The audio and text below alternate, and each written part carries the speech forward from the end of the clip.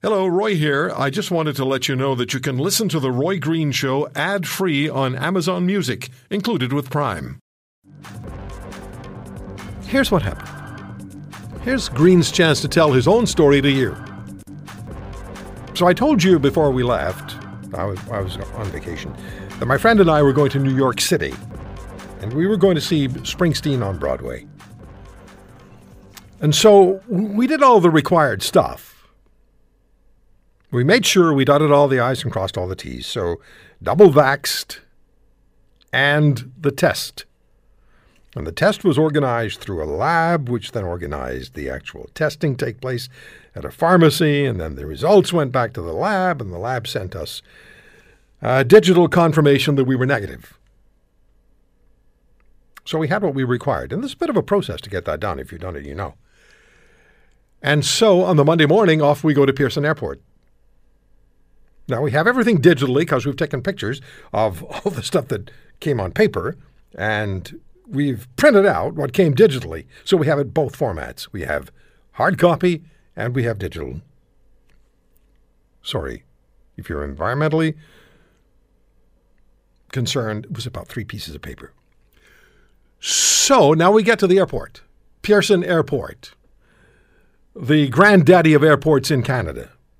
And we're flying internationally to the United States, to be sure. So I'm not flying around the world. We're going to LaGuardia Airport in New York City. So we arrive. First of all, you get into the conga line, which goes around and around and around and around and takes hours to get through.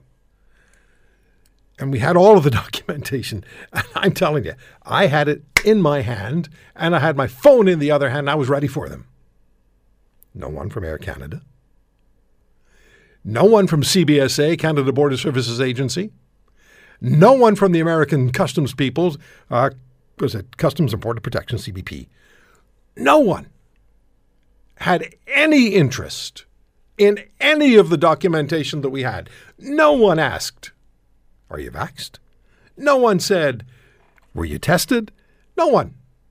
There was zero interest. We got onto I didn't even know they had planes like this anymore. I think they wound it up with a rubber band, and then we just kind of made it to LaGuardia.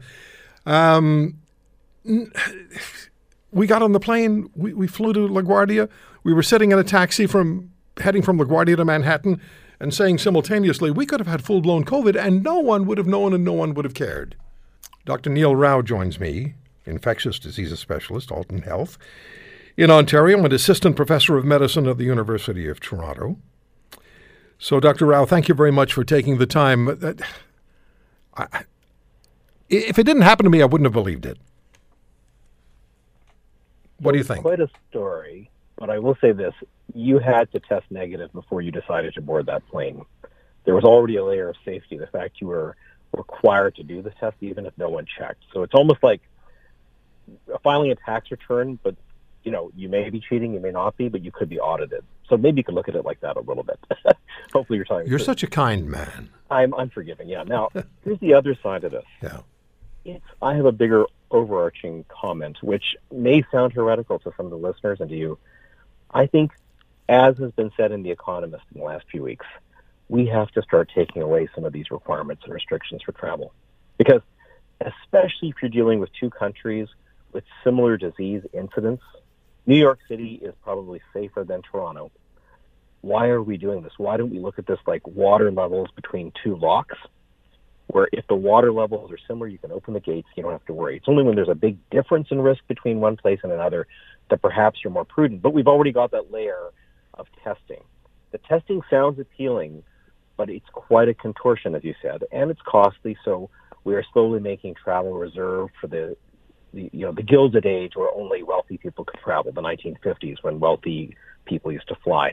So if you want to democratize travel and make it available to people, you've got to at least pull away that testing requirement. The vaccine requirement, fine, that's not so hard to pull off. 80% plus people in Canada are vaccinated anyway, and 75% are double vaccinated. So making vaccination a requirement an easier one to operationalize, but the testing one is a nuisance. Supposing you go down to Cancun for 5 days, and then you want to come back, where do you get tested? And how much is it going to be? Yeah, I mean, we ran into another issue in New York City, and that was just having the test done because they wanted us to do it online, but we couldn't get online in their facility because we couldn't get onto their website.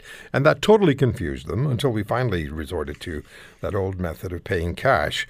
But look, but isn't the joker in the deck?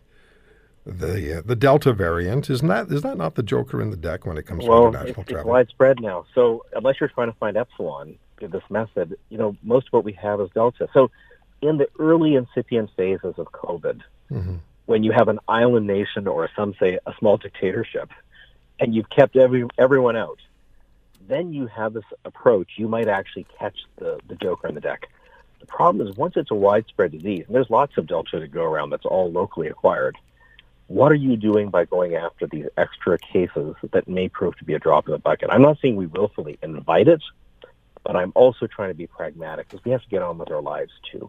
And if people can go from Toronto to Prince Edward Island, and they don't have to be tested, right? And PEI doesn't have as much as we have in Toronto, at some point we have to accept that this is not stoppable, but that we have to mitigate. And then the biggest protection is having a vaccinated population. Yeah. So we should be celebrating and highlighting how good it is that people have either had the vaccine or that they did fortunately survive natural infection. Another provocative point is that we don't give a pass to people who have had the infection in the last few months. Those people, by dint of luck or bad luck, got the disease, but they have durable protection and immunity that is comparable or better than vaccine-induced immunity based on a recent study out of Israel. So we shouldn't forget people who have had the disease and say they also have to go and get vaccinated to be given the same freedoms as people who have had the vaccine. Because now we're entering this new era of vaccine passports where a vaccinated person can go to a sporting game, but someone who's had the infection who was on a ventilator and pulled through can't. If you want to hear more, subscribe to The Roy Green Show on Apple Podcasts, Google Podcasts, Spotify, Stitcher, or wherever you find your favorites.